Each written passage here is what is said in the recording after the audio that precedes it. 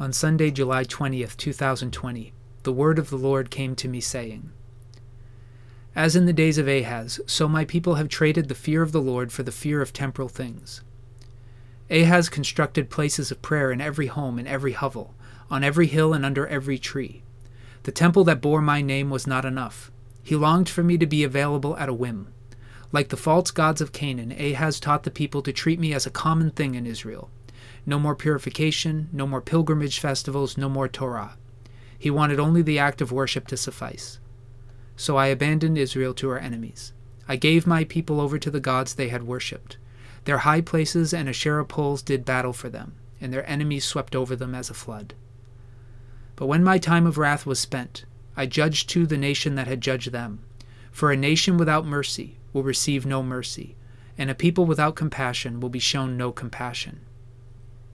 As in the days of Ahaz, so are the days of my people today. Fear rules the land.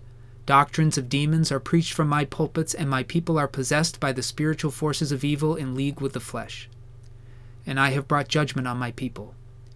Every hidden thing is being made known, and more than secrets will be unearthed in the days to come.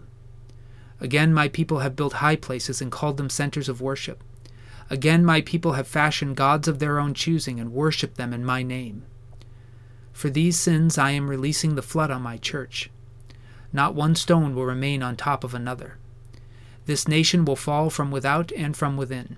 The people will be feasting on each other when they are interrupted by ravenous lions. The vultures are gathering.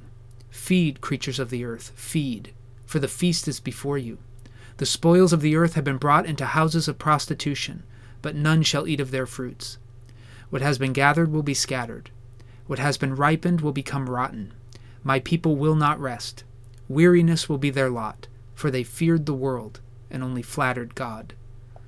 But woe to the creatures who feed on them, and woe to those who pillage their stores, for I will not call innocent those who do violence to those under my judgment. When my wrath is spent, I will call to account every evil deed done against my people. To those who show mercy, mercy will be shown to them, and to those who bind the wounds of justice with compassion, I will bind their wounds. This is the word of the Lord.